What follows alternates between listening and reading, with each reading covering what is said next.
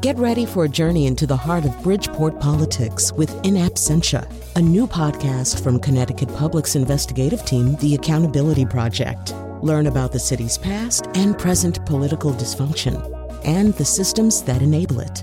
Tune in wherever you get your podcasts. Funding provided by Robert Yeager and the Tau Foundation. Here's a question. Nuclear power still plays a big role in our energy mix, and it's producing power without sending carbon into the atmosphere. So should it be considered renewable? It is not considered, in our minds, renewable, because it's not. That's the view of many lawmakers and citizens who view the nuclear power plants in their backyards warily, even as they count on them to keep the lights on. One reason for worry? Well, since there's been no federal solution, the spent fuel from these plants is being stored here indefinitely. But there's another view of nuclear from people whose jobs rely on these plants about what life will look like when they close. We're on our way to a new future. We don't have the anger and frustration that we had in the very beginning. From the New England News Collaborative, this is Next. We're going to talk about nuclear's role in our region and about how regional issues are playing out in state capitals. We'll also dig into the realities of race in places that are mostly white. You hear this phrase, Maine is so white. We can never attract people who are non-white because it's so white here. It's Next. Next is produced at Connecticut Public Radio and is powered by the New England News Collaborative, 8 public media companies coming together to tell the story of a changing region, with support from the Corporation for Public Broadcasting. I'm John Dankosky. Thanks for joining us. We're going to start this week's show by taking you inside some of New England's capitals to see how governors and lawmakers are addressing issues with interstate impact. Let's start with our roads, where, at least in 4 New England states, you're pretty familiar with paying tolls. In some states, that still means old-fashioned toll booths where you stop and hand someone money.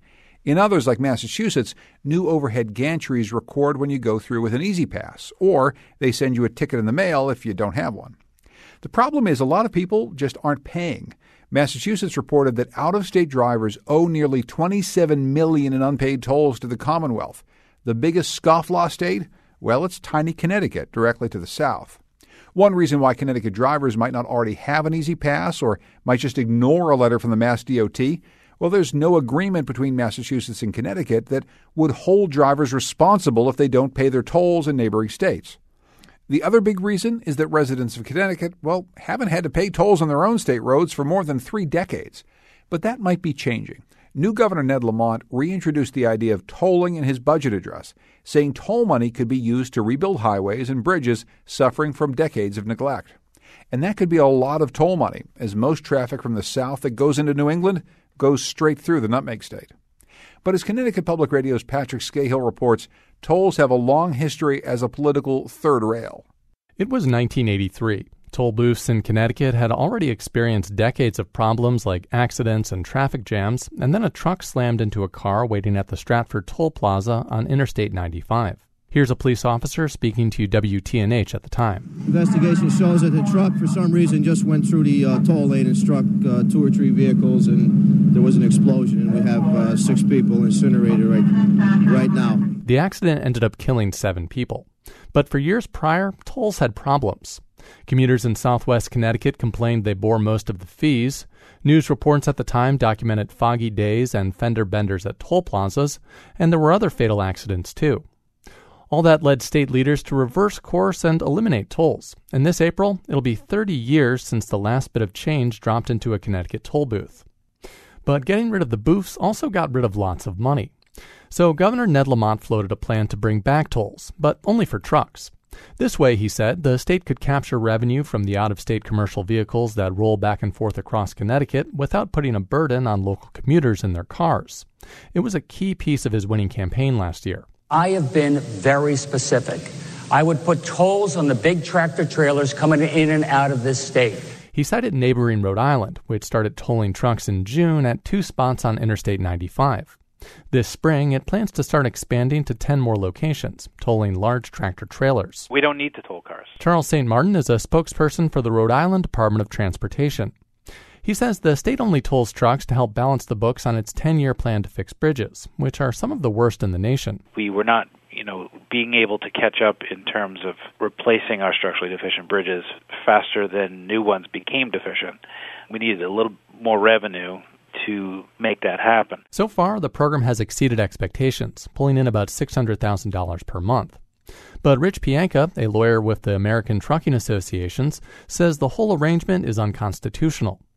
The ATA is part of a federal lawsuit saying Rhode Island's tolls give breaks to in-state truckers while signaling out the large tractor trailers typically engaged in multi-state commerce. And we want to make sure to establish that other states don't get the same idea and try to use interstate commerce and interstate trucking as a piggy bank for their funding issues. Since taking office, Lamont has changed his tune on just taxing trucks, floating a plan that could also include cars, but with a caveat. I would only consider this option if we maximize the discount for Connecticut Easy Pass users and offer a frequent driver discount for those who require frequent use of our major roadways. Lamont says tolls could eventually bring in $800 million each year. And toll booths, the ones that caused all those accidents, well, they'd be gone, replaced with dozens of overhead Easy Pass gantries on Interstates 84, 91, 95, and Route 15.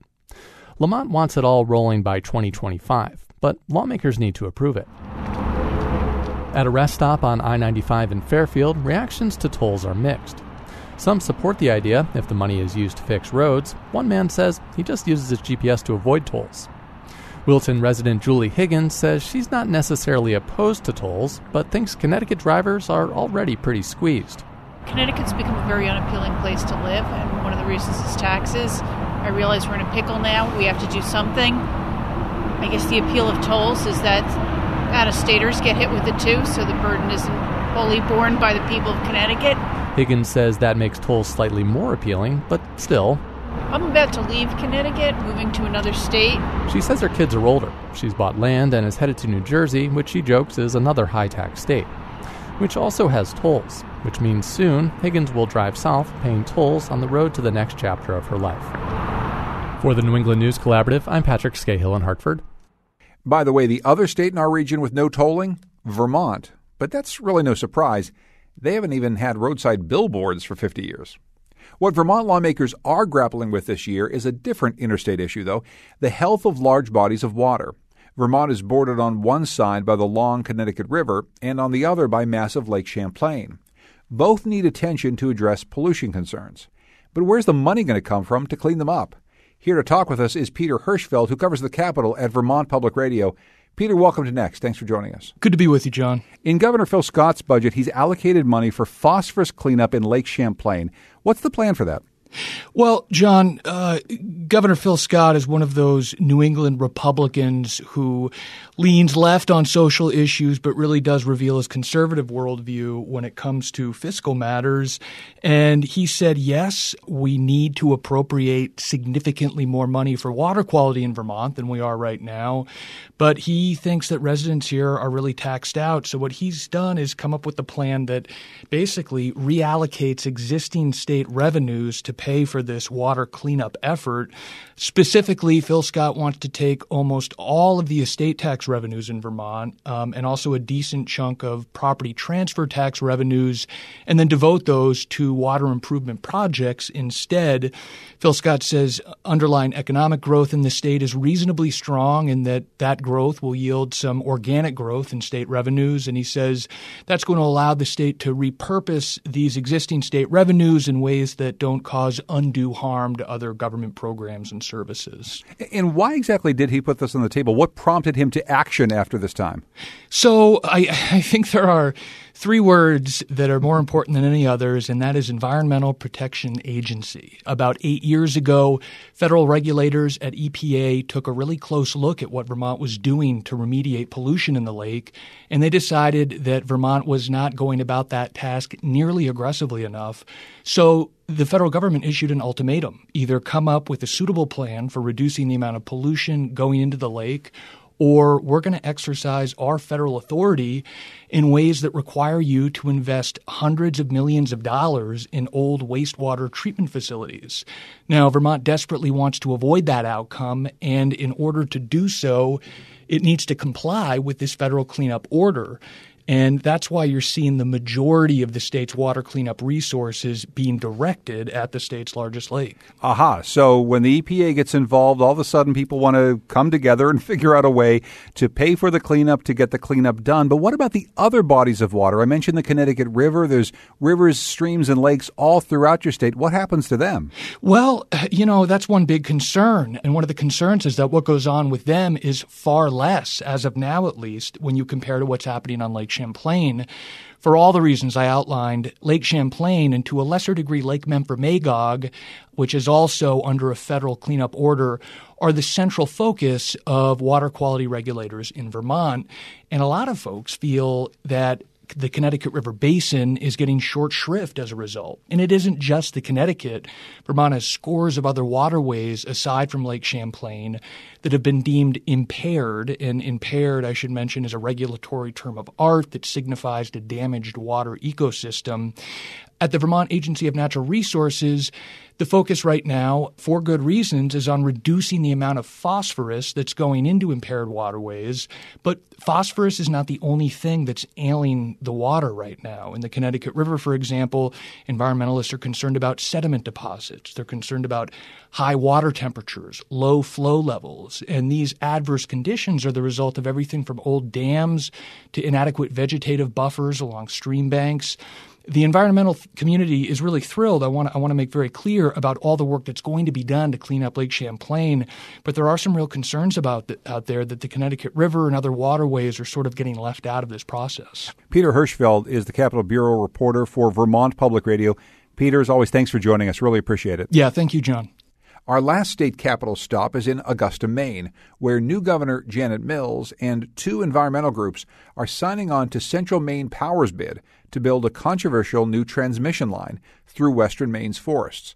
That transmission line is being built to get energy from Quebec's rich hydropower system down to the hungry consumers in Massachusetts. But as Maine Public's Fred Bever reports, the deal's drawing fire from other environmental groups, grassroots opponents, and some renewable energy developers in Maine. The New England Clean Energy Connect, as it's called, would bring electricity from Canada's vast dam system through Maine to serve Massachusetts customers, enough electricity to power 1 million homes. Governor Janet Mills has now formally signed on to an agreement among supporters that includes a variety of incentives that CMP and Hydro-Quebec are offering. That stipulation importantly includes substantial benefits to the Maine economy, substantial benefits to Maine ratepayers, and substantial benefits in our efforts to combat climate change across this state and across the region. Those include a $140 million subsidy for residential and business electricity bills, doled out over 40 years. There's another $50 million specifically geared to helping low-income Mainers reduce energy costs. $10 million would go to deployed broadband in towns that would host the transmission line. And tens of millions would be spent over time to help Mainers convert their homes from high-polluting oil furnaces to low-polluting electric heat pumps, to buy electric vehicles, and to install EV charging stations around the state. At a press conference at Portland's Jetport, Mills held up a gray 1-pound block of carbon to demonstrate how much carbon dioxide she believes New England would stop emitting each year, thanks to the influx of low-polluting Canadian hydropower. Nearly 80 million of these 1-pound cubes of carbon no longer emitted into our atmosphere. To me, that's significant. Despite such claims about the benefits of drawing in Canadian hydropower, a similar project proposed in New Hampshire was strongly opposed by environmental groups. But one of those former foes, the Conservation Law Foundation, says it now believes that Massachusetts' purchase of the Hydro-Quebec electricity will significantly help to move the region towards a zero-emissions future. Sean Mahoney directs CLF's Maine chapter. We know that Hydro-Quebec has publicly filed for the necessary approvals in Quebec to increase the capacity of their existing facilities by up to 750 megawatts of power. That means replacing old turbines, adding additional turbines, and creating additional efficiencies at their existing facilities. And CMP says it will take action to ensure that the big pulse of hydropower doesn't make it harder for Maine-based renewable energy to get onto the regional grid. Even with those perks, Mahoney acknowledges that there will be trade-offs. We're going to be faced with a host of difficult decisions over the next 2 or 3 decades as we try and get our arms around the impending disaster of climate change. But for opponents, the transmission project itself remains the clear and present danger. The settlement agreement is just window dressing. It does nothing to address the fundamental problems with this project. Nick Bennett is staff scientist at the Natural Resources Council of Maine. He says the project would bisect and disturb wildlife habitat through a roughly 50-mile stretch of Maine's western forest. And while CMP and Hydro-Quebec will profit, Bennett says, there is no proof in the record that globally carbon dioxide emissions will be reduced. Instead, he and many opponents argue Hydro-Quebec could simply reroute to Massachusetts electricity that it's now selling to other markets. And therefore, it will not have a significant climate benefit. And so Maine is going to take a big hit to the western part of the state and its environment, essentially for nothing. In addition to NRCM, the transmission project is opposed by the Appalachian Mountain Club and Trout Unlimited, and it's run up against a robust grassroots network of residents and businesses along the proposed corridor and beyond. They are joined by renewable power and fossil fuel generators, which believe the project will hurt their position in the marketplace. For CMP, which has struggled to retain public trust in recent years, adding CLF and another environmental group, the Acadia Center, to the list of project supporters is an important milestone. The Office of Public Advocate, the Governor's Office, from the Industrial Energy Consumers Groups, they all speak for different and important constituencies in Maine, and they're making a good, solid, informed decision to support the project. I think that's going to give a lot of people comfort. There are hurdles ahead. Even if utility and environmental regulators here and in Massachusetts approve the project, some Maine lawmakers are teeing up legislation that could stall or even kill the project. The governor's newly vocal support, though, could signal a tough road for those efforts. For the New England News Collaborative, I'm Fred Bever in Portland, Maine. Coming up, we'll discuss race in Maine and Martha's Vineyard. But first, we'll talk about the role nuclear energy plays in our region. It's next.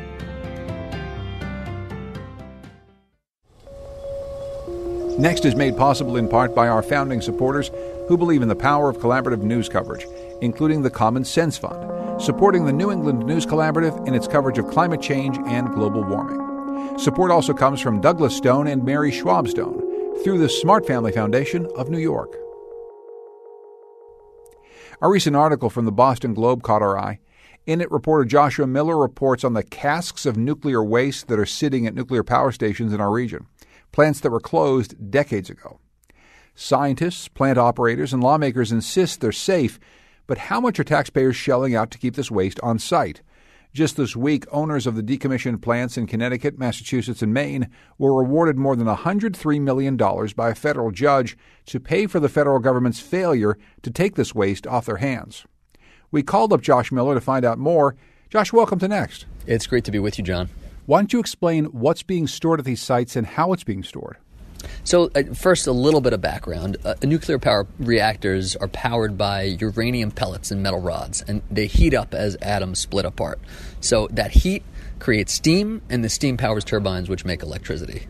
But these rods, which are sort of the essence of the reactors, they grow less efficient over time. And after about 5 years, they have to be replaced. So they put the new ones in, and then the old ones are extremely radioactive and phenomenally hot. And they get put in deep pools of water to cool down. And those rods stay hot. It's too hot to really take out of the water for about 5 years, but they stay radioactive for thousands, tens of thousands, millions of years.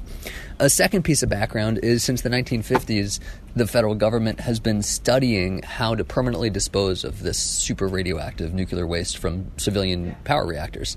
And the government found that burying the waste deep underground is the best option. But for decades, when the government started nosing around, whether it was Kentucky or Louisiana or California or Nevada, to look for a place to bury it, the public around there said, no thanks. We don't want a national nuclear waste dump in our backyard. It was sort of the ultimate NIMBY issue. The third piece of important background to answer your question is that in the early 1980s, faced with these pools at nuclear power plants all across the country, sort of filling up with these old power rods, Congress made this pledge. They said, you know what, this is going to be a federal issue. We're going to have the Department of Energy haul away all this old waste starting in 1998, and in return, we're going to take a fee from consumers' electricity bills, and that will pay for it. But starting in 1998, we're going to start taking away this waste. And that was the promise the federal government made in the early 1980s. And it was supposed to jumpstart the scientific process to look all across the country, find a good place to bury the waste. And it ended up with just Nevada, which was politically weak at the time. The law was changed, so it said we're just going to bury all this waste from across the country in Nevada at a place called Yucca Mountain. So fast forward a few decades, Yucca Mountain researched, they drilled a lot of holes in the ground, didn't end up working out because Senate Majority Leader Harry Reid, who was just a new senator at the time and became the most powerful Senate leader, nixed it with the Obama administration.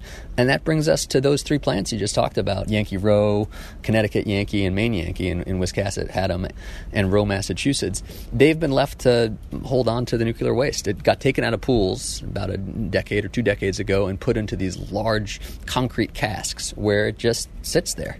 And the reason it's expensive is because these companies, the three Yankees, and every other nuclear power plant since 1998 has gone to court and said, hey, federal government, we gave you all of this ratepayer money to take away the waste starting in 1998, and you didn't, so you should be paying for the storage. You're in breach of contract. And federal courts have agreed. What's extraordinary is the longer this goes on, and continues to go on, the more it costs. Those three New England plants alone have cost taxpayers about $600 million to pay for storage. Across the country, the figure that taxpayers have paid out for the storage of these waste at the plants, $7 billion with a B. So that's a long way of saying it's a really expensive problem. You say taxpayers are paying for it. How specifically are taxpayers paying for this? Is it about electric rates? Is it about taxes? Explain how you and I are paying for this radioactive storage. So this is sort of the terrible twist of it. As people who use electricity and pay taxes, we've gotten knocked on both ends. On the front end, until a few years ago, everyone who lived in New England and was using power that included from nuclear plants was paying an additional fee, the nuclear waste fee, that went into this big fund that was meant to pay for taking all the waste away to Yucca Mountain or somewhere permanently. That money is still sitting in a fund. It's about $40 billion. But the federal courts have ruled that money can't be spent to reimburse these plants like the three that we've talked about. So it ends up that when the plants sue, and it's again the total is about $7 billion so far, that ends up coming from a different pot of money, just the General Treasury Fund. It's called the Judgment Fund, and it gets paid out. So we've actually, as people who use electricity and pay taxes, we've paid on both ends for this for the nuclear waste to remain exactly where it started. And there's the costs involved, too, in what happens at these sites. As nuclear power plants are decommissioned, one thing that we've seen certainly is the jobs go away from those locations where people have been working to make nuclear power over time. But as long as this waste is stored on site, I can't imagine, Josh, that it helps the property values in these towns. Yeah, no greenfielding, no making a beautiful park where the power plant once was. The federal regulations and state regulations in Massachusetts require that it essentially be remediated to the way it was before. So, for example, in Row, Massachusetts, out in western Mass, they drilled a bunch of wells to make sure there was no more radioactivity on the site in the water than there was in any site nearby that wasn't nearby. They checked the soil, they removed everything. It's essentially made to be so that you can do something else on it. But as long as those huge casks of nuclear waste, 13 feet high or 18 feet high, depending on how they do that, are sitting there, no, you can't build anything on it, and the economic utility of it is essentially zero. So just this week, federal judges awarded these three plants over $100 million to cover operating costs. Essentially, this is part of this ongoing legal proceeding, trying to recoup the costs that they thought the federal government was going to take off their hands.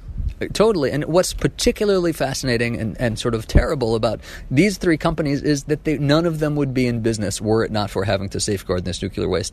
All of them, a federal court has decided, would be out of business. They would have dismantled the sort of company structure that's existed in Massachusetts' case since the 1950s and would have just sort of disappeared as a corporate entity.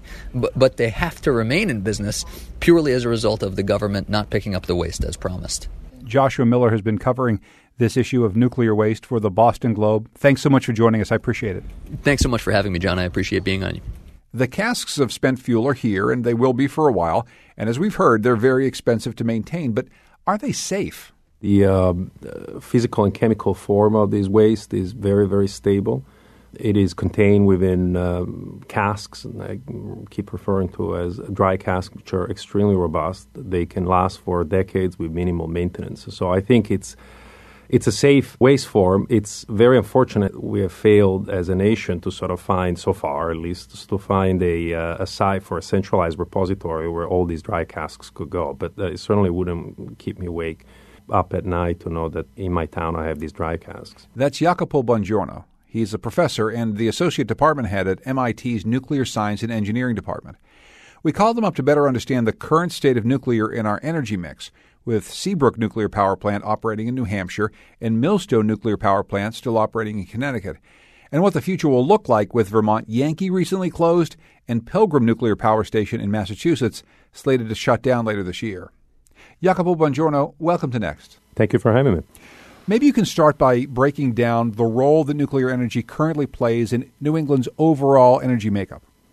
Well, let me start by zooming out and actually telling you what the role of nuclear is for the U.S. as a whole. It currently provides about 20% of our electricity mix, and over 50% are zero-carbon or low-carbon electricity. So the role of nuclear is already big. In the New England region is similar to the national situation. The nuclear power plants that you mentioned in your brief introduction are generally struggling in the U.S. because of competitive pressure from alternative energy sources, in particular natural gas, which is very cheap. But based on analysis that we did at MIT as part of a study that lasted about 2.5 years on the present and future prospects of nuclear energy, we find that continuing the operation of nuclear power plants is actually the lowest cost approach to avoiding an increase in emissions. So what you're saying is that even if nuclear power isn't considered a quote-unquote renewable energy source like wind or solar would be, that when a nuclear plant goes away, a state's overall emissions will then go up. That's absolutely correct. And while it is not defined as renewable, it is essentially a zero-carbon energy source. And what is perhaps even more important, it's a dispatchable energy source. In other words, you can generate electricity when you need it. When you're trying to fill the gaps created by the intermittency or variability, if you wish, of solar and wind. So bottom line, we think that what's important is to have a generation mix of both variable, solar and wind, as well as dispatchable or firm or controllable energy sources such as nuclear that drive down the emissions in the power sector. In Vernon, Vermont, where Vermont Yankee has produced power for so many years, there's a question of what will happen to that community after the power plant is completely shut down and decommissioned. Howard Weiss-Tisman from VPR spoke with former Vernon State Representative Patty O'Donnell. You know, when you wake up one day and your whole world has changed, it's an adjustment. It takes a little while to try to figure out what direction you're going to go. And we're on our way to a new future. We don't have the anger and frustration that we had in the very beginning. And we've done it. We're surviving. So I think that's a big thing for the town of Vernon, and I'm very proud of the people in this town.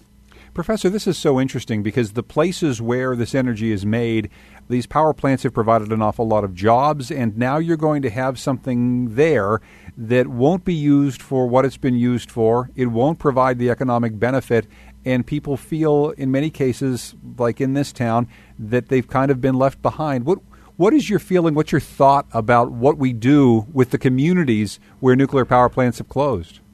Well, this is the other aspect that we covered earlier in the interview, is what is the impact of shutting down these plants, not only on the energy mix, and we talk about carbon emissions and so on, but a very real impact on the local communities that have relied for decades on these plants to provide, as you said, jobs and taxes and all of that. I'm not a politician. I can't really comment on what to do to help these communities, but for sure it's a big blow. I'm really glad to hear the representative from Vernon saying that they think they gotten over it and they have planned for ensuring that there is economic development in that region. The value of these plants is broad, and the economic value is certainly important.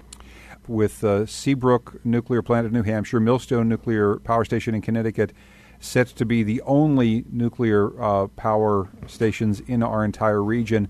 What do we as ratepayers in this region do to subsidize them, to make sure that they're still running? Because if, as you said earlier, there is this pressure from natural gas, if there's this pressure from renewables and a desire to move more of our energy mix toward truly renewable sources of energy, what do you do to make sure these power plants continue to operate?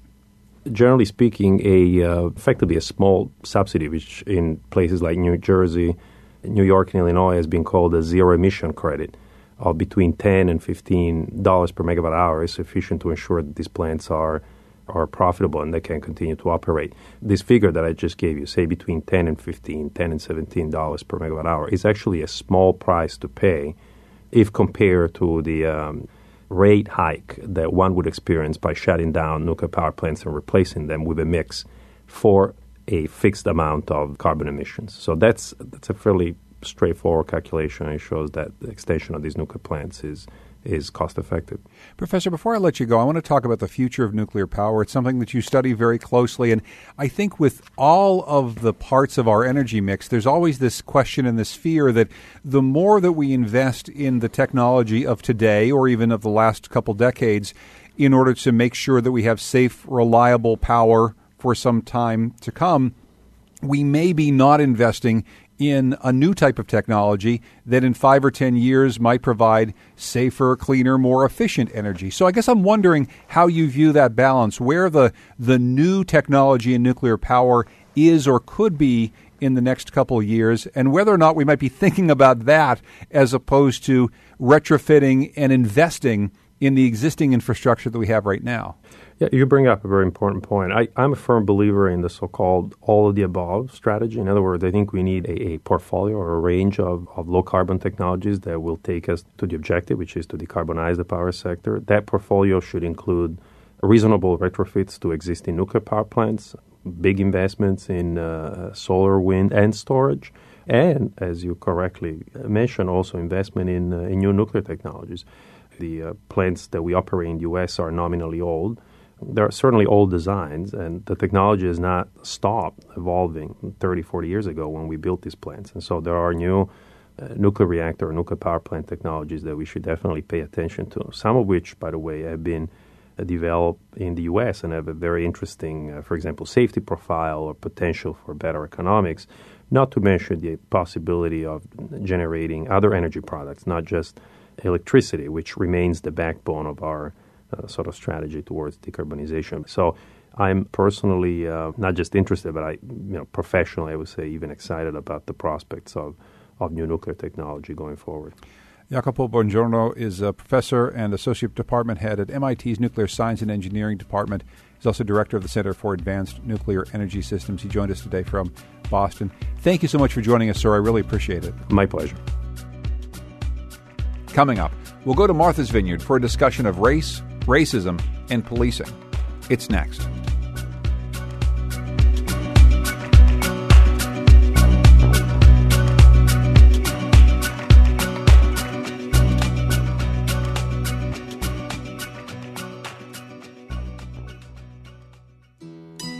Next is made possible in part by our founding supporters who believe in the power of collaborative news coverage, including the John Merck Fund, supporting the New England News Collaborative in its coverage of climate and clean energy.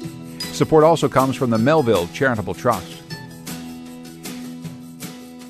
It's a story we've been talking about for a while here. Almost 95% of people in Maine and Vermont identify as white, according to the most recent census data. That number is about 94% in New Hampshire. The reasons why are complicated, and they prompt honest questions like this. Hi, my name is Claire Len Bevan, and I live in Camden, Maine. And my question is, why is Maine so white? So Maine Public Radio's Willis Ryder Arnold went looking for an explanation. Here's a story. The first part of the answer to the question, why is Maine so white, has to do with geography and economics. Maine's the northeasternmost tip of the United States, far away from the American center of the Atlantic slave trade. The South was primarily a rural, agricultural, agrarian economy, which depended heavily on slavery beginning in the 17th century for both the production of tobacco and of cotton on a large scale. Maine state historian Earl Shuttleworth says while there were instances of slavery in Maine, its economy wasn't built on plantation farming. Maine relied instead on forestry, shipbuilding, and textile and mill industries fueled by water power. After the Civil War, some black populations immigrated largely to urban centers such as New York, Chicago, and Detroit, attracted by the growing opportunities of new industry. Shuttleworth says Maine's economy just wasn't robust enough to attract those new workers. Nowhere in these major patterns of both development and industry, which is what really fuels people's ability to live in a place and their work, do we find in Maine's history any large concentration of people of color. Makes sense so far. But this next fact complicates matters. Maine was actually much more racially diverse in the 19th century than it is today. That's Kate McMahon, a historian at the Smithsonian Museum of African American History in Washington, D.C. She says a number of historic events influenced Maine's development as one of the whitest states in the U.S. First, the Civil War took a toll on black communities already established in Maine. That's because during the war, shipbuilding transitioned from wooden construction to steel. This eliminated many of the jobs, including coopering, which had employed African Americans who had settled in the state. All of those industries began to suffer. Those were the most high-paying jobs.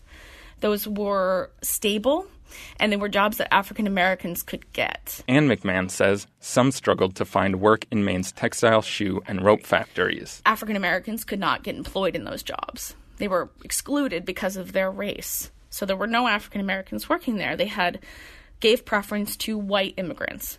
In addition, Maine also enacted anti-miscegenation laws, ensuring white and black people couldn't marry. And then, McMahon says, there's the story of Malaga Island, an interracial community off the coast of Phippsburg. And in 1912, the state of Maine had decided that they didn't want this colony of black people. They had all of the homes on the island were removed and razed. Later, McMahon says, the Ku Klux Klan established itself in Maine and shaped the state's political climate, working to elect sympathetic government officials throughout the 1920s. By the 20s, you have all these economic circumstances that led to a lot of African Americans leaving the state of Maine, but also a lot of social circumstances that were not conducive for people of color wanting to move to the state of Maine to settle. And, you have this economic exclusion and social exclusion. But what does all that history have to do with why Maine is still so white?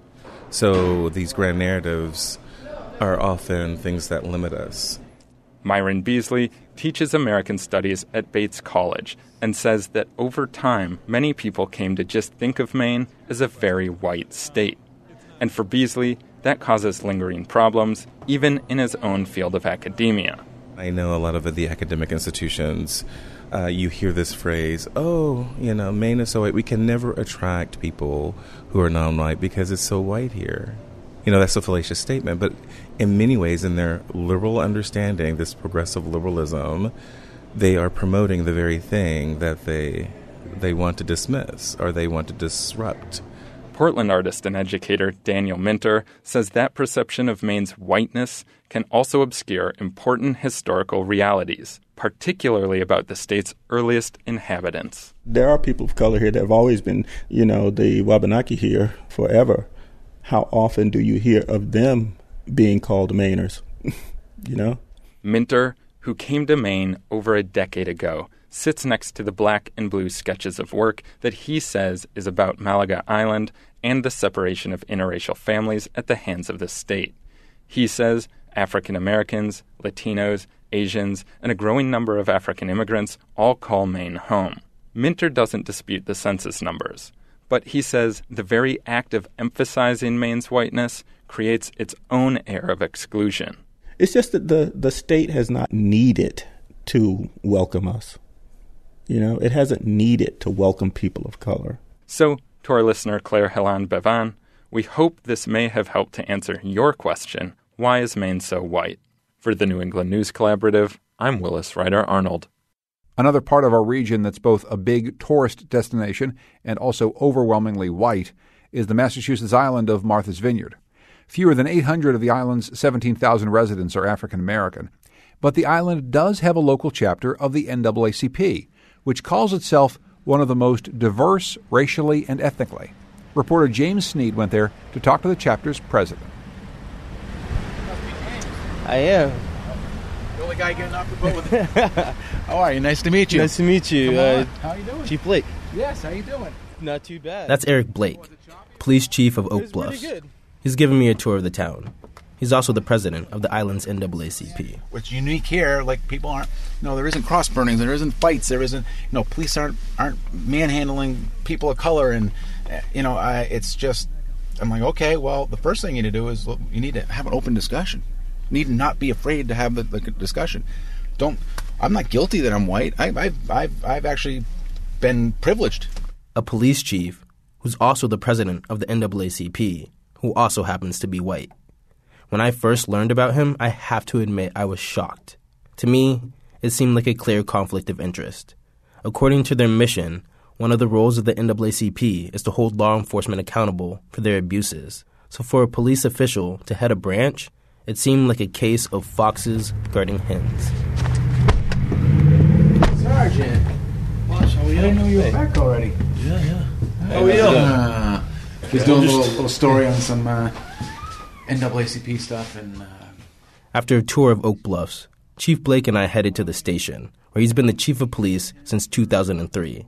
He first became president of the local NAACP in 2013, and this past November, he won a fourth consecutive term unopposed. Are people usually more surprised that you're the police chief and the NAACP president, or are they more surprised that you're white and the NAACP president?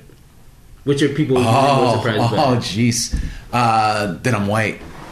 Yeah, then I'm white and the president. Absolutely.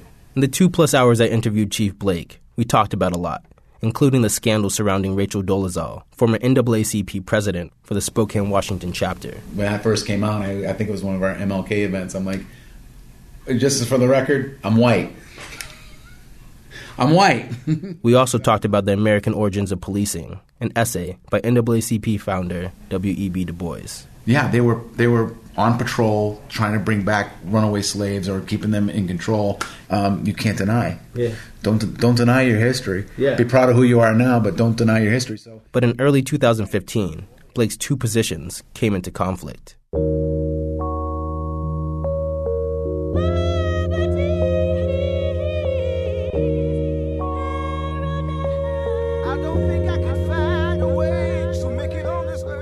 A few months previous, an unarmed black teenager was killed by a white police officer in Ferguson, Missouri. The teenager was Michael Brown. The officer is Darren Wilson. The whole country seemed to be talking about it. So was Martha's Vineyard. That January, the island's local NAACP organized a protest, apparently billed as a Black Lives Matter march. But in a photograph in the Martha's Vineyard Gazette, there are two All Lives Matter signs in the foreground, with a Black Lives Matter banner trailing off in the background. In adjoining articles, Police Chief Blake is paraphrased saying that all signs were welcome, and maintained that the different messages on the signs were not, quote, a conflicting statement.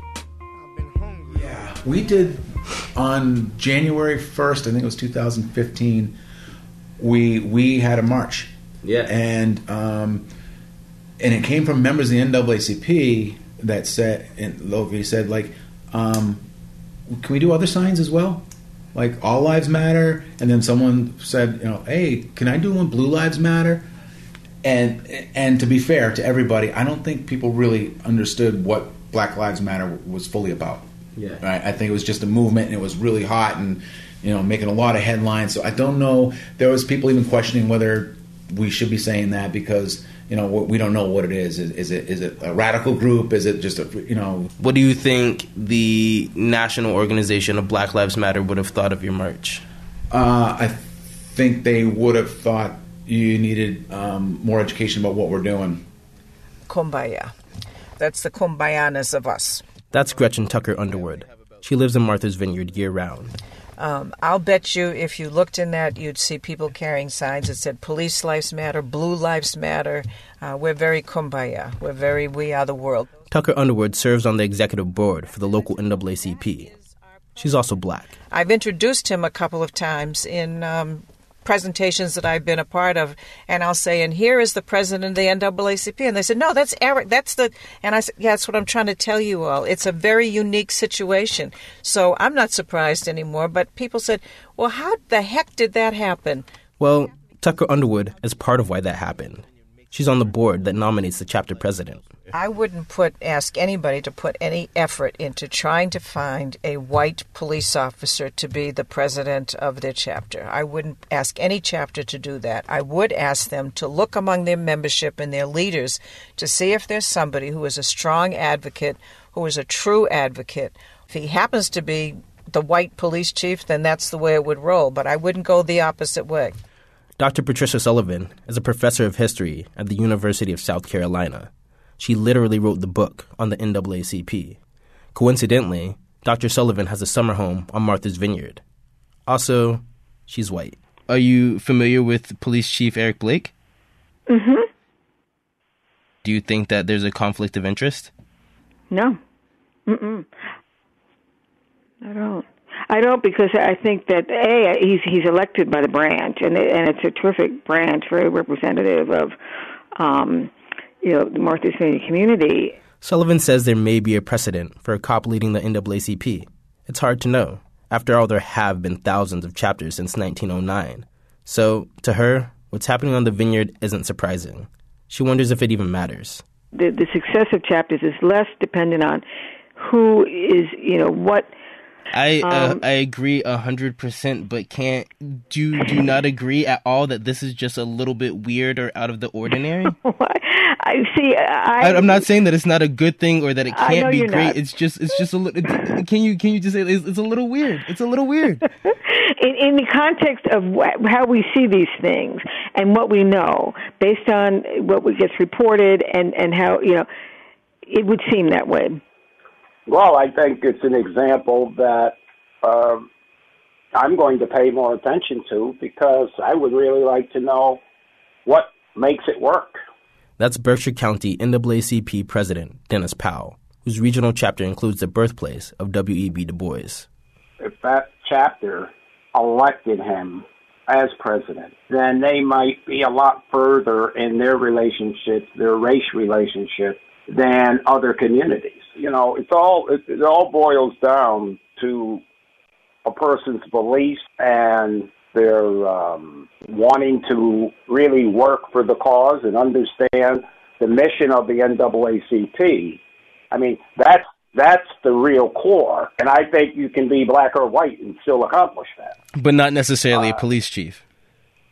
Exactly, because those are the two that I really find conflicting. Would it work in Berkshire County presently? I doubt it. But up there, maybe, it can. I still had the questions that led me here, though. Is there a conflict between his positions of power? Or is the chief just exceptional? Sure. Yes, I am. I am. I got to be completely honest with you. This year, I was like, you know what? It's a lot. But I really don't. I'm trying to be as honest as possible.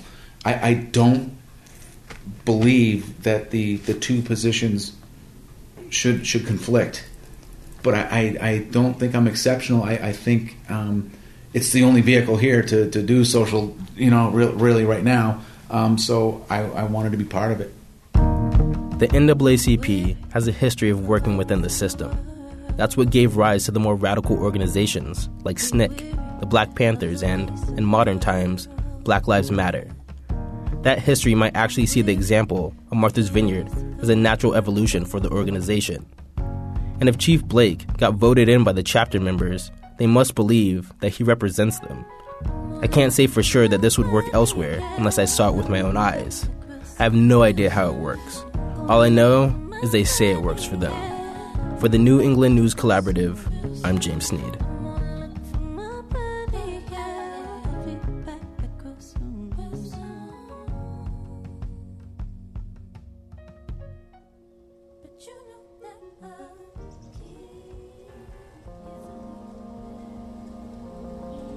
That story comes to us from the Transom Story Workshop. Special thanks to Rob Rosenthal. You can find our show wherever you get your podcasts. Just search Next New England. If you like what you hear, be sure to rate and review us on iTunes. And you can follow Next on Facebook and Twitter at Next New England. Next is produced by Lily Tyson, our digital producer is Carlos Mejia, and our executive producer is Katie Talarski. We had help this week from Glenn Alexander. Our theme music is by composer Todd Merrill. You can hear more at toddmerrill.com. Thanks also to Goodnight Blue Moon for their song, New England.